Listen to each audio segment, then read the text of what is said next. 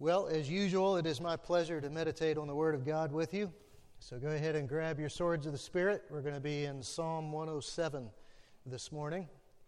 Psalm 107 is the first psalm of a very celebratory book 5 of the Psalter. This psalm is the last in a kind of trilogy of thanksgiving to God for His wondrous deeds, along with Psalms 105 and 106. And so this trilogy kind of overlaps the end of Book 4 and the beginning of Book 5. Each of these three psalms begins with these words, "Oh, give thanks to the Lord." And then Psalms 106 and 7 add, "For He is good, for His steadfast love endures forever." And so, as the psalmist is writing Psalm 107, he's most likely thinking of the joyful end to the exile in Babylon. The bulk of Psalm 107 was written long before, but it began to take on a whole new meaning as the faithful remnant returns after 70 years in captivity. They were under captivity under the pagan rule of the Babylonian Empire, and this is the empire that destroyed Jerusalem and destroyed the temple and ended the line of Davidic kings, at least until God would send a Messiah, whom we know, of course, is Christ the Lord. And so after Persia defeats Babylon, the Jews are regathering from the four corners of the compass, the 4 points of the compass. They return to Jerusalem to rebuild the city, to rebuild the temple, and the Jews dust off this song and they add to it. The original part of the song is in verses 4 through 32, but the returning Jews, well, they add the opening verses of praise, and then they add verses 33 through 42 about God's power to reverse circumstances, and of course they also add the closing word in verse 43 about a word to the wise. And so, just like we from time to time will dust off an old hymn and add some verses and maybe a cool bridge to it, this old song has become new to the faithful Jews who are returning to Jerusalem. And so, let's turn to Psalm 107 and let's read together. "Oh, give thanks to the Lord, for He is good, for His steadfast love endures forever. Let the redeemed of the Lord say so, whom He has redeemed from trouble and gathered in from the lands, from the east and from the west, from the north and from the south. Some wandered in desert wastes, finding no way to a city to dwell in, hungry and thirsty, their soul fainted within them. Then they cried to the Lord in their trouble, and He delivered them from their distress. He led them by a straight way till they reached a city to dwell in. Let them thank the Lord for His steadfast love, for His wondrous works to the children of man.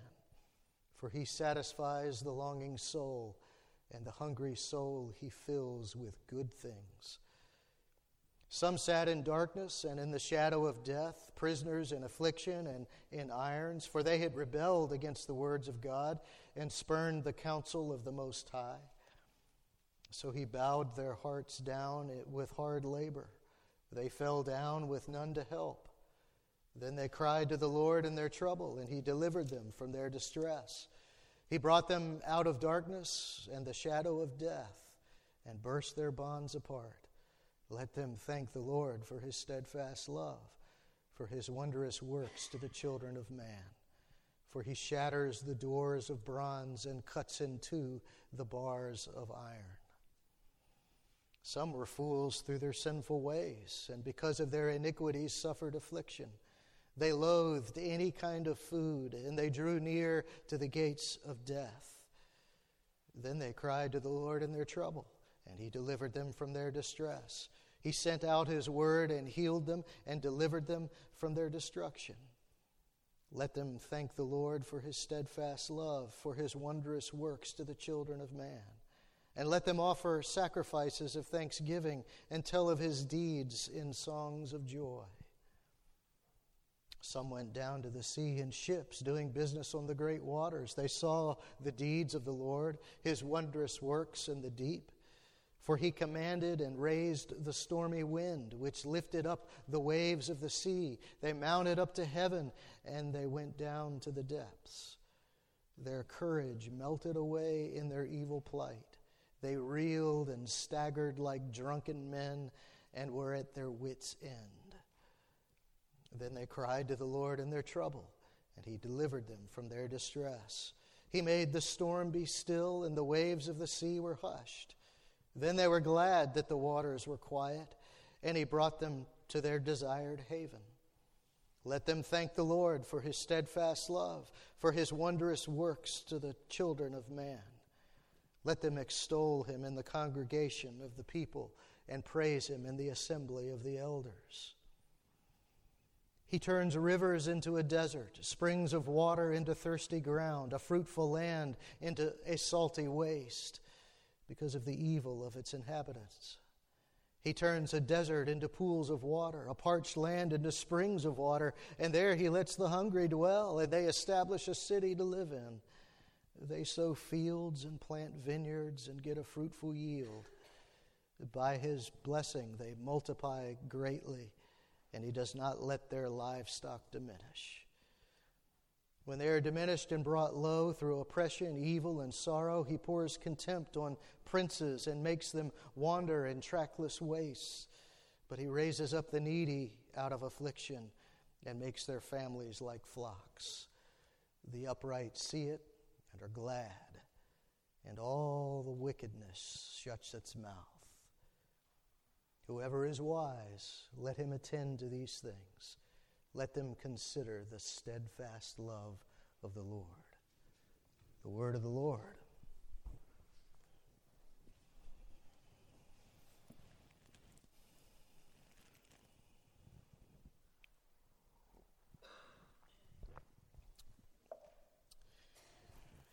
Well, Leslie and I, we love to look at maps. We just love maps. And that's because they're all about people. Maps are filled with stories about people. There's history everywhere. Everybody's got a personal history, and those stories are fascinating and being written every single day. And let me just show you what I mean by this. I've got a map here of Virginia, and I can tell the story of my life with this map.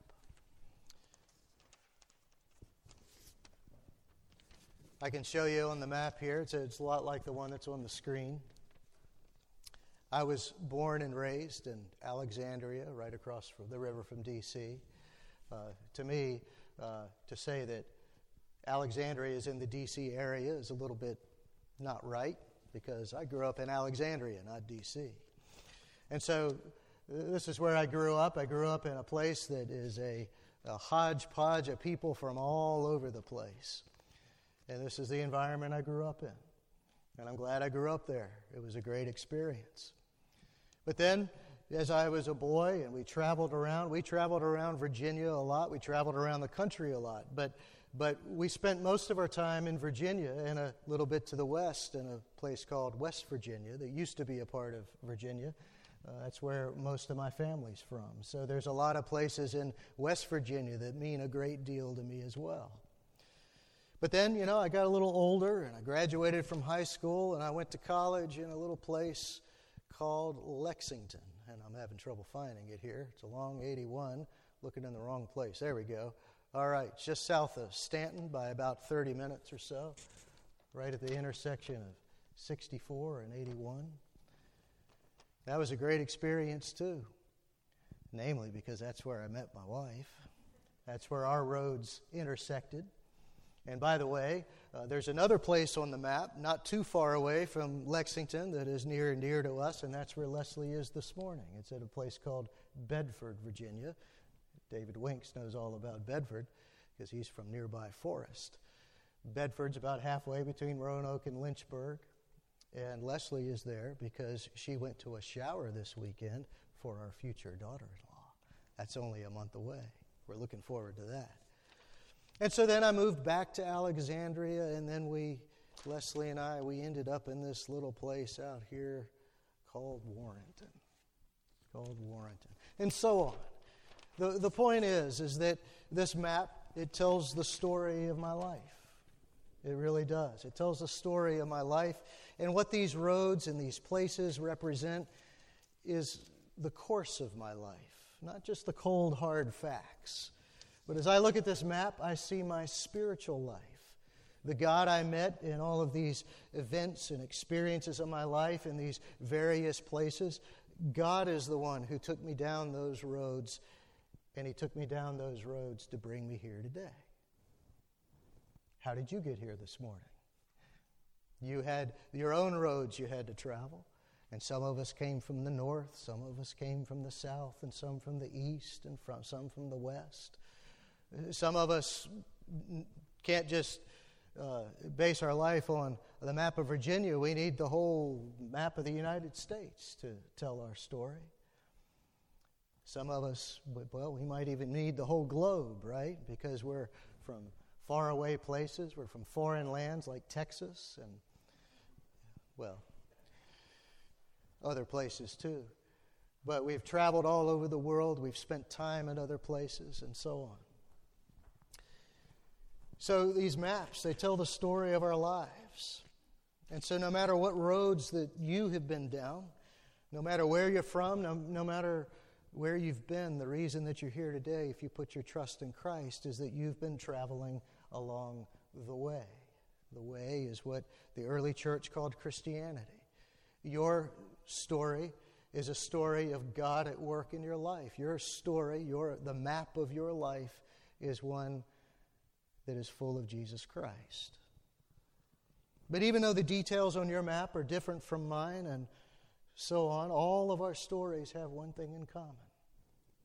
And that is that we were lost, but God in His mercy guided us by one single compass point, and that's His grace. And that's because we got here on roads that were paved with the steadfast love of God. As we look back on our life's experiences, no doubt we can all point to a dot on a map and say, this is where I had the toughest experience of my life. But at the same time, we're also able to declare that is also where God met us with His steadfast love. That is also where God, in His steadfast love, paved the way for us out of that distress. All of us who belong to Christ share that one thing in common, no matter where our roads have led us. That's what Psalm 107 is about. Psalm 107 is a beautiful Hebrew poem about our difficulties on the road of life and how God delivered the Jews by the same road that is paved with steadfast love. See, it never changes. It's also a call for us to pray from the midst of our trouble, and it's a call to praise God forever and ever, now and forevermore, to praise God for His steadfast love. And so as we take a look at Psalm 107, the structure of it is very clear, and the structure actually helps us to understand the message of this song. First of all, in the first 3 verses, we see a call to praise. And then in verses 4 through 32, this is a big chunk of the psalm, the original part of this poem, we see cause for praise in 4 vignettes, 4 stories about distress and deliverance. And then after these stories of God's deliverance, we see a portrayal of God's control in verses 33 through 42. And then finally, there's the closing call to meditate on God's loyal love. And the big idea of this, the premise that the psalmist wants us to understand is that since God delivers us, we, the redeemed, should praise Him now and forevermore. And here's the lesson that we can take home with us this morning. God is able to lift us out of our distress. He's able to do it, and He does it because of His steadfast love that is proven in Jesus Christ. So let's go ahead and dig in. Let's first look at this call to praise in verses 1 through 3. And to understand the context for this call to praise, well, let's take a look at a map, shall we? The green area on the screen here, if you can see that, is the area of the Babylonian Empire after it defeated Judah. This is around 605 BC, and they began to deport the Jews from Jerusalem into exile. The red oval marks on our mark where Canaan's land is, the promised land. This is the land that God gave to the Israelites. This was the area that was home for the nations of Israel and Judah for 600 or 700 years before the exile. That is until God allowed them, because of their sin, to be overtaken by a pagan empire called Babylon. And so these pagans, with God's permission, over time, they kicked the Jews out of the land that God had promised them. This was a crushing blow to the Jews because what it seemed to mean to them is that God had abandoned them. God had abandoned His promises to them. But now, after about 70 years, God is bringing the Jews out of their exile and back home. The Babylonian king has been defeated, and the Jews have returned to the city that is the focal point of their lives. The temple had been destroyed decades earlier, but now there are wonderful and hopeful plans to rebuild Jerusalem and rebuild the temple to their former glory. And as we read further in the story of this history after the exile, we see that comes true. They actually do this. The temple is so important to the Jews because it's where they find God. It's their identity. This is where their sins are atoned for through the rituals of worship that Yahweh Himself had taught them so long ago. Jerusalem and the temple are so important because God is there. And now the Jews are there too. The Jews have come home. We all know what that's like. After we've been away for a long time and we get home, it is a wonderful place to be. And so the Jews are feeling this in spades. And so, as the psalmist declares in verse 1, praise is in order. Oh, give thanks to the Lord, for He is good, for His steadfast love endures forever. God is faithful, you see. The return of God's people to Jerusalem to rebuild it is proof that God loves them loyally and steadfastly. Remember, this kind of love of God is not a matter of obligation on His part, but it's a matter of mercy and faithfulness on God's part. Just because He's holy. He loves because He's holy. His love doesn't depend on us at all. He loves because He chooses to love. And so the psalmist is celebrating the steadfast love of God as he reflects on how God has delivered His people from the Babylonian exile. Their return is a sign that God's love is indeed loyal, it's steadfast, it's strong. The people have been reclaimed by God. Verses 2 and 3, it says, let the redeemed of the Lord say so, whom He has redeemed from trouble and gathered in from the lands from the east and from the west, from the north and from the south, which is simply to say they've been scattered. They've been scattered everywhere, but now God is bringing them back. And so as people who've been reclaimed by God from their enemies, the redeemed, the only appropriate response is that they should celebrate the steadfast love of God. They should praise God because God has ended this exile and He's brought His people back home.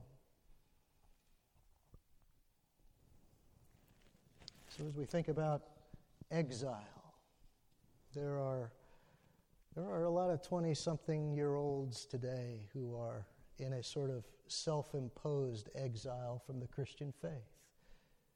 These are young men and women who won't darken the door of a church, even though they grew up in church. But now that they're adults, well, they want to try the world on for size. For some of them, the world's going to suit them just fine. But for others, as they explore the world and as they take some detours down some side roads, they're going to realize that those side roads lead to nowhere. One of my absolute favorite things to do is to hop on my motorcycle and take an aimless ride into Rappahannock County and look for as many side roads as I can to explore. I love finding roads I've never been down before. But I got to tell you, it is amazing how many side roads end up being dead ends. They don't lead to anywhere. They just stop. So they don't lead anywhere, at least when you're going away from the main road. But I tell you what, when you turn around, when I reverse direction, all of a sudden the roads lead somewhere. They lead back to the main road. And you see, this is what God has done with His people. They turned away from God and they found the dead end. But after He disciplined them for so long, for 70 years in exile, God in His steadfast love has turned them around. He's turned them back toward the main road, back in the right direction, back toward Him. And so now God's people are returning from all directions. They were all over the place, but God is gathering them together again. And the road home for each one of them, no matter where they're coming from, the road home is paved with the steadfast love of God. So that's the call to praise in the first 3 verses. It's the foundation for the pattern that we see in the causes for praise in verses 4 through 32. Now, as we look at these stories, there's a lot of debate among the scholars about what these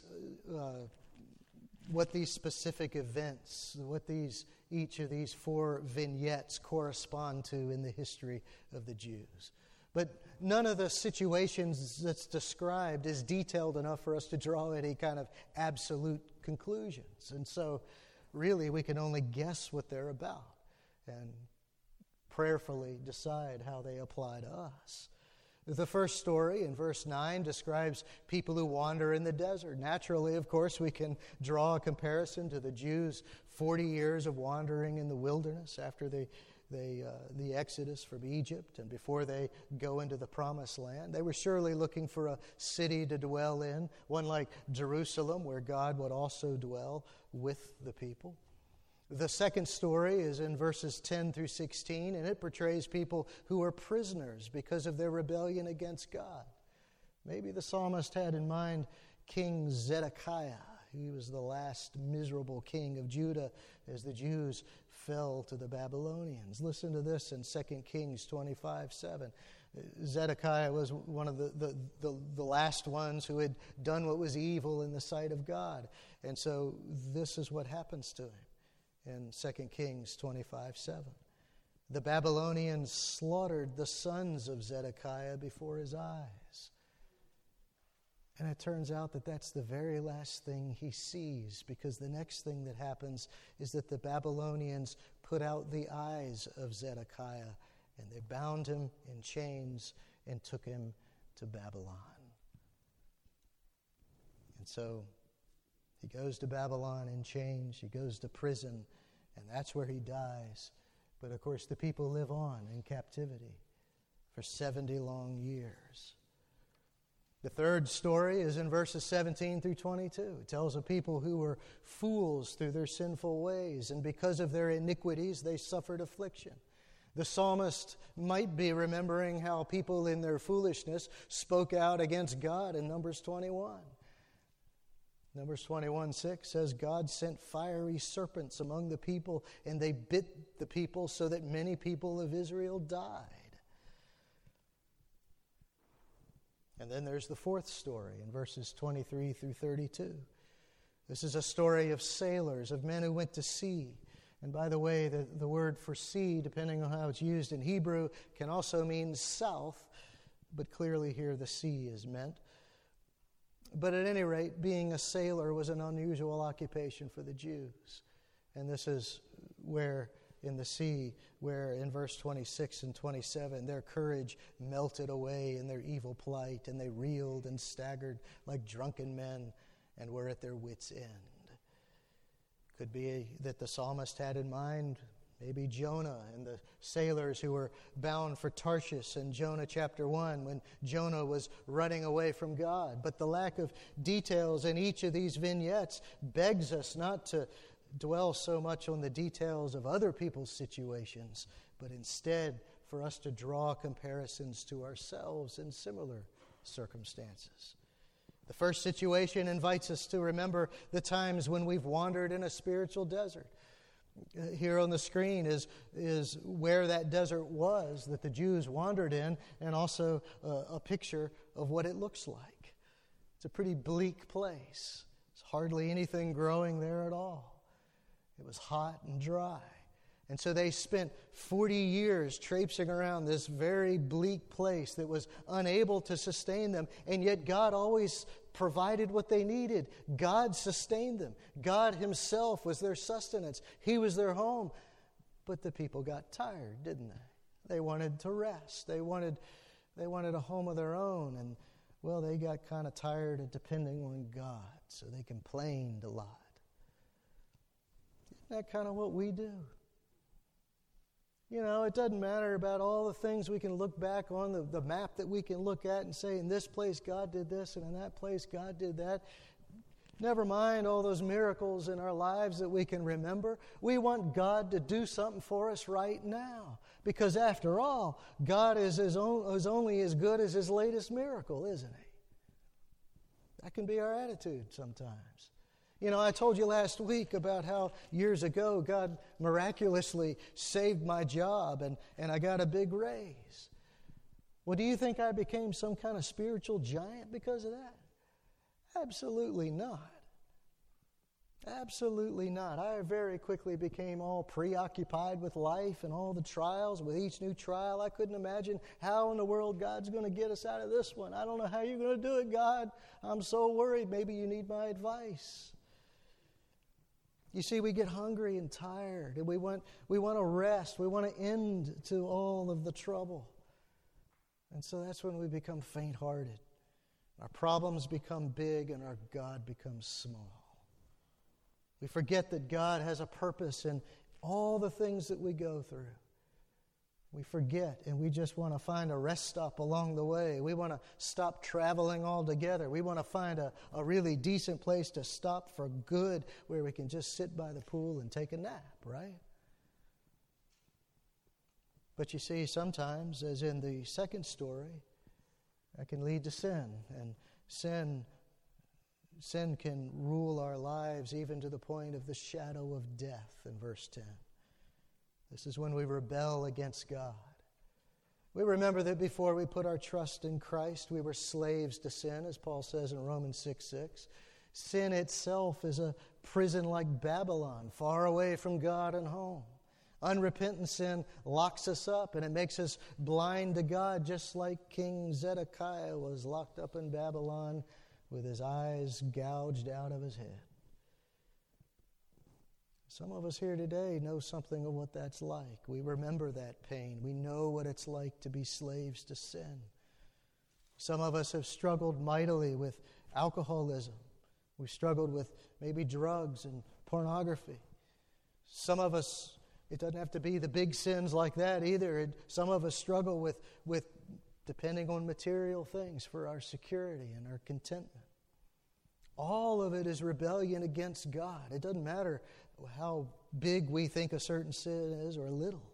All sin is rebellion. When we sin, we're declaring that there's something else besides God that can satisfy us. And that leads to just plain old foolishness. And this is where the third story comes in verses 17 through 22. Foolishness is to challenge God's wisdom. So now we're back in the wilderness in Numbers 21:5.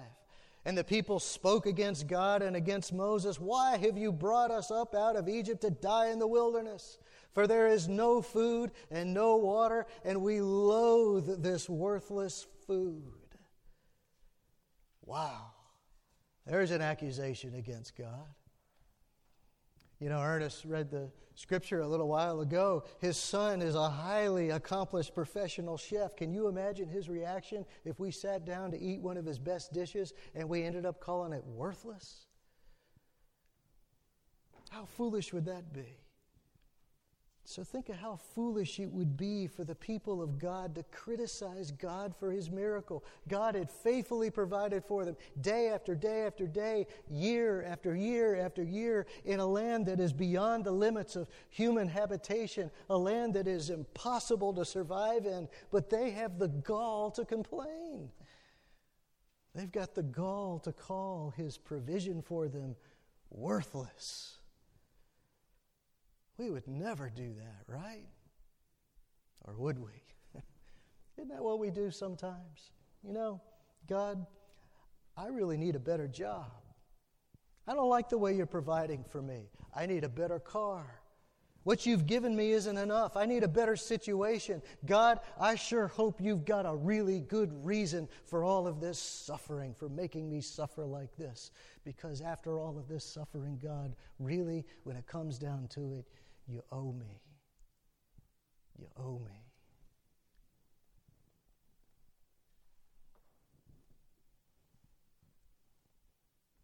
And then there's the fourth situation. This is kind of an unusual situation. These sailors, these men who go off to sea, and their courage melts away, and they come to their wits' end. Jonah went to sea to flee from God's call to go to Nineveh. The red arrows here on the map, they show the trip that he wanted to take to avoid God's command. And the green star there, a little bit to the right of where he begins, that's where Nineveh is. This is a map that really shows a man's heart. It shows just how far he wanted to get away from God, as he went in the opposite direction as far as he knew how to go, or he tried to. But God interrupted that plan. Jonah's evil plight in verse 26 would be the storm that God sent to correct his sin and to send him back to Nineveh. The sailors who are with Jonah realize that their skill and power as seamen cannot save them against the power of the storm that God sends. The sea is too much for them to handle in spite of their skill. And so they depend completely on the mercy of God who controls the seas. And here we begin to see ourselves again. Sometimes we run away from God. We know God is calling us to holiness, but we run away. We know what God wants us to do, but we run away. We put God off for another day. We come up with excuses as to why we can't obey Him or why we won't obey Him. And I think the struggle in the sea can also apply in a different kind of way. As corny as this sounds, God sends the storms of life sometimes to grow our faith.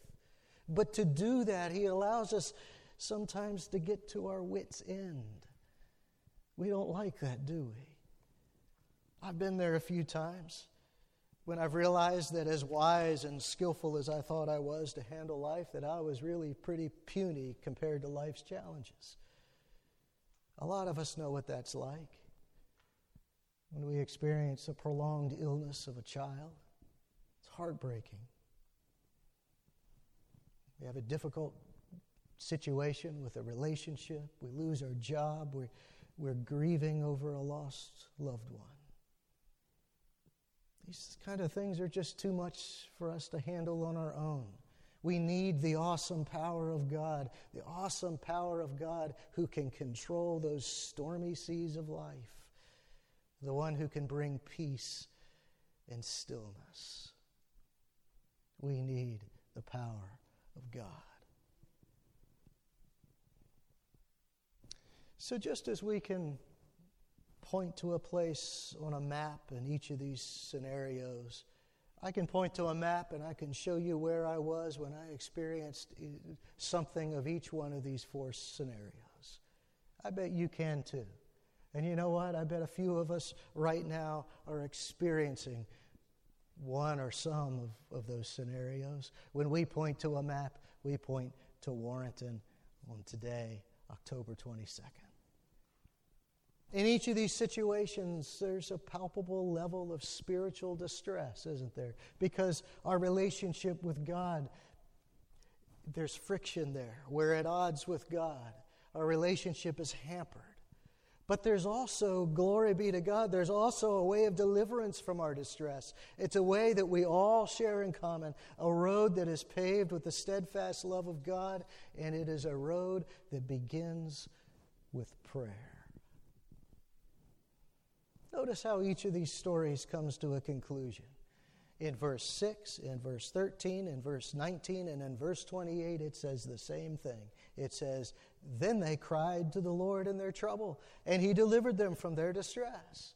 You see, in every single case, the people prayed from the standpoint of their distress, from the midst of their need. And because they belonged to God, because of His loyal love for them, He heard their cry and He delivered them. And you know, this is the same kind of relationship we have with Christ. Hold on, get ready to catch a whole bunch of scriptures here because I'm about to throw them your way. Jesus said in John 10:14, I am the good shepherd, and I know my own, and my own know me. Not only does Christ know us, but right now, He's at the right hand of God, hearing our prayers and pleading our case before the Father. Listen to what it says in Hebrews 9:24. For Christ is entered not into holy places made with hands, which are copies of the true things. In other words, He doesn't enter into a temple made with hands and into a holy place there. No. Where does He enter into? He enters into heaven itself, now to appear in the presence of God on our behalf. Isn't that awesome? That means that we are guaranteed that the Father hears our prayers, every single one of them. And that's because Jesus Christ is there on our behalf. But you know what else? Is just as any human father would, our Heavenly Father gives to us what is best for us and not always what we want. Sometimes God does miraculously take away our trouble, like the day that He saved my job. But most often, I think that God answers our prayer for deliverance through discipline. Discipline. Sometimes His answer to our prayer is something like this in Hebrews 12:7. It is for discipline that you have to endure. God is treating you as sons and daughters. For what son or daughter is there whom the Father does not discipline? And then in verse 10, He disciplines us for our good, that we may share His holiness. I don't know about you, but I want to share in His holiness. I want to learn to be holy just like He is. You see, so often our trials are God's way of shaping us. Whether God disciplines us by letting us wander in the desert for a while to learn to depend on Him, or by allowing our sin to imprison us so that when we repent, we can taste the true freedom of grace like never before. Or maybe God shapes us by responding to our complaints, by teaching us that the fear of the Lord is the beginning of wisdom. Proverbs 1:7. Sometimes God allows us even to come to our wits' end. And He does that so that we can see His mighty power over our puny little rebellious will and even over those corny storms of life. But our deliverance from trouble begins when we cry out to God. The sense here is a cry for help. It's an acknowledgement of our desperate need for God. It's a humble prayer to God that we are too small for our circumstances, but our God is so much bigger. And so we cry out to God as we confess our weakness. And we know that we need God if we've got any hope to be delivered from our distress. And you know what? That's exactly where God wants us to be. Because when we're approaching God from that perspective, that's when He can place us on the road that is paved with His steadfast love. And so back to Psalm 107, in answer to their cries, because of the steadfast love of God, He delivers His people. Verse 7, He led them by a straight, that is an upright way. He led them by an upright way till they reached a city to dwell in. God also, in verse 14, brought them out of darkness and the shadow of death and burst their bonds apart. And in verse 20, He sent out His word and healed them and delivered them from their destruction. And then in verse 29, He made the storm be still and the waves of the sea were hushed. Our Lord delivers us in the same kind of ways. Christ leads us by a straight way, by an upright way. 1 Peter 1:15, but as He who called you is holy, you also be holy in all your conduct. God gives us the ability to do that by the power and presence of the Holy Spirit. And you see, instead of our needing to be in a city and in a temple, to be at a dot on a map, we are always near to God because of the life-giving Spirit who lives in us. Romans 8:11 says, if the Spirit of Him who raised Jesus from the dead dwells in you, He who raised Christ Jesus from the dead will also give life to your mortal bodies through His Spirit who dwells in you. Hallelujah. Christ has also broken our bonds of slavery to sin. Romans 6:6, we know that our old self was crucified with him in order that the body of sin might be brought to nothing, so that we would no longer be enslaved to sin. And Christ, the Word made flesh, has healed us, and He's saved us from destruction.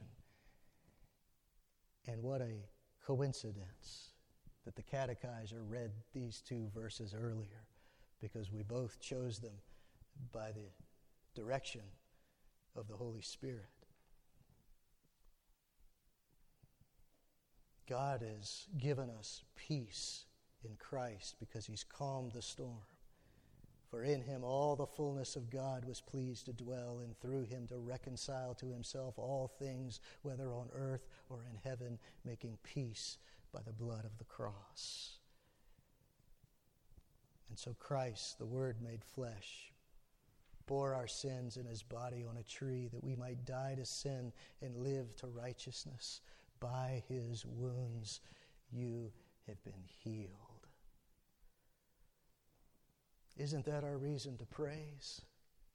Isn't that our reason to praise? The steadfast love of God is poured out on us through His Son, and He delivers us when He hears our cry for help. It is guaranteed that He hears our cry for help, and He gives us true peace. He heals us.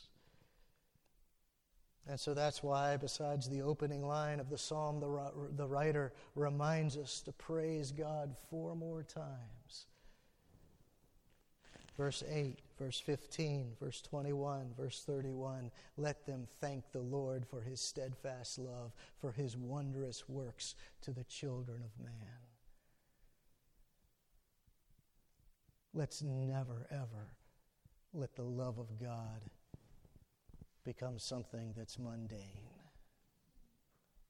Let's always remember to praise Him and give Him thanks every single day as we think about what He has done for us.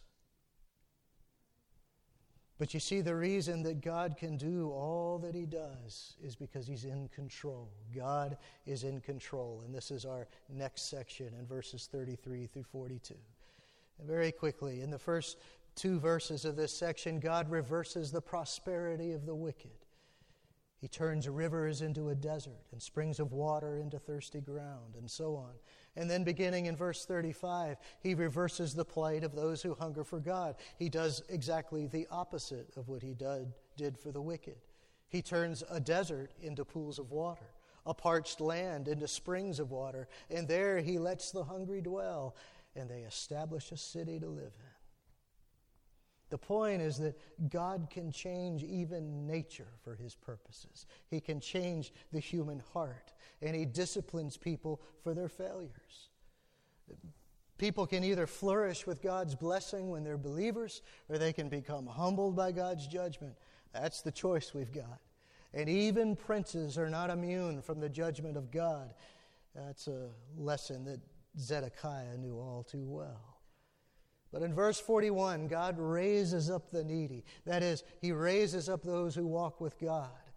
But He raises up the needy out of affliction and makes their families like flocks.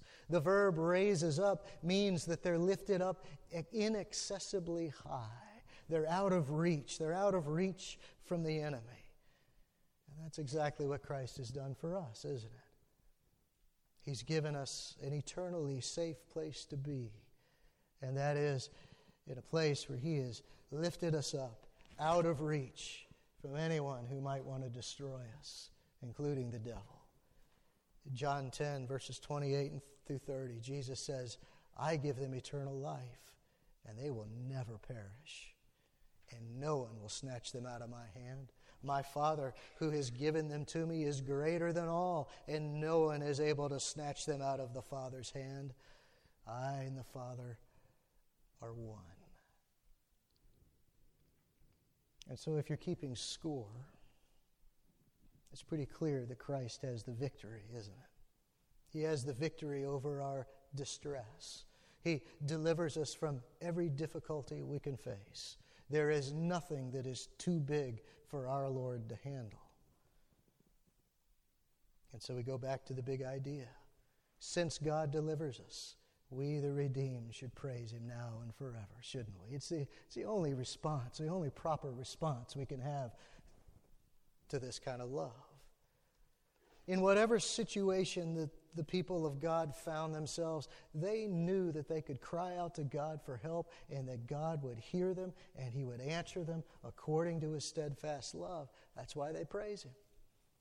Christ gives us all the more reason to praise God since He's living proof of God's steadfast love. It is Christ Himself who delivers us.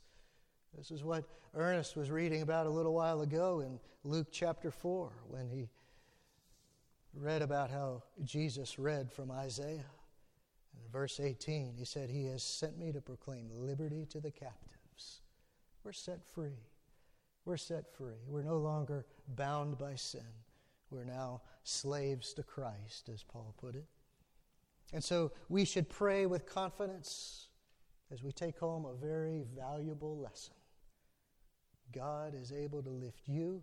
God is able to lift me out of our distress, no matter what it is. And He does it. He does it because of His steadfast love that He proved to us in our Lord Jesus Christ. You know, last week I teased us a little bit about how we put on our Jesus faces. You know, we show up to church and I'm fine and you're fine, everybody's fine, and we're smiling and everything's fine, right? Everything is fine. But I think our Lord has given us the perfect alternative to that in Psalm 107. I think what our Lord is showing us is that really we ought to be chomping at the bit to get to church and to proclaim the goodness of God. We should be itching to tell somebody, let me tell you what the Lord has done for me this week. Let me tell you what the Lord is doing. And even if we're in the deepest despair, we can say to one another, I'm going through the hardest time in my life. But you know what? I'm rejoicing in the steadfast love of God. Because as I look back over my life, as I look at that map of my life, I can see God at work here, and I can see God at work there. I know, because He's proven to me over and over again, that His steadfast love endures. And so I'm standing on that promise right now today. And you see, that testimony to one another can build our faith. And when we testify to each other about that, there's nothing left to do but to rejoice and to praise God. And we praise Him because Christ hears our prayers. He hears our prayers this morning. And so as we look back over the map of our lives, no matter where you've been, no matter how God delivered you, you can see that your roads to this place this morning, today, are paved with His steadfast love. And we can also know that He's going to deliver us again and again and again as we travel along the way. And so, brothers and sisters, do as the last verse of this psalm exhorts you to do. Whoever is wise, let him attend to these things. Let them consider the steadfast love of the Lord. Amen. Let's pray. Holy and gracious God, we thank You for Your steadfast love. We thank You that by the blood and the resurrection of Jesus Christ, that we have an advocate with You. We have our Lord interceding for us on our behalf before You. And so it is guaranteed that our prayers are answered. And so, Father, we ask that You would relieve us from the distress that we're going through in this moment. And Lord, that as You do so, You would cause us to rejoice and to praise Your name forever and ever. Amen.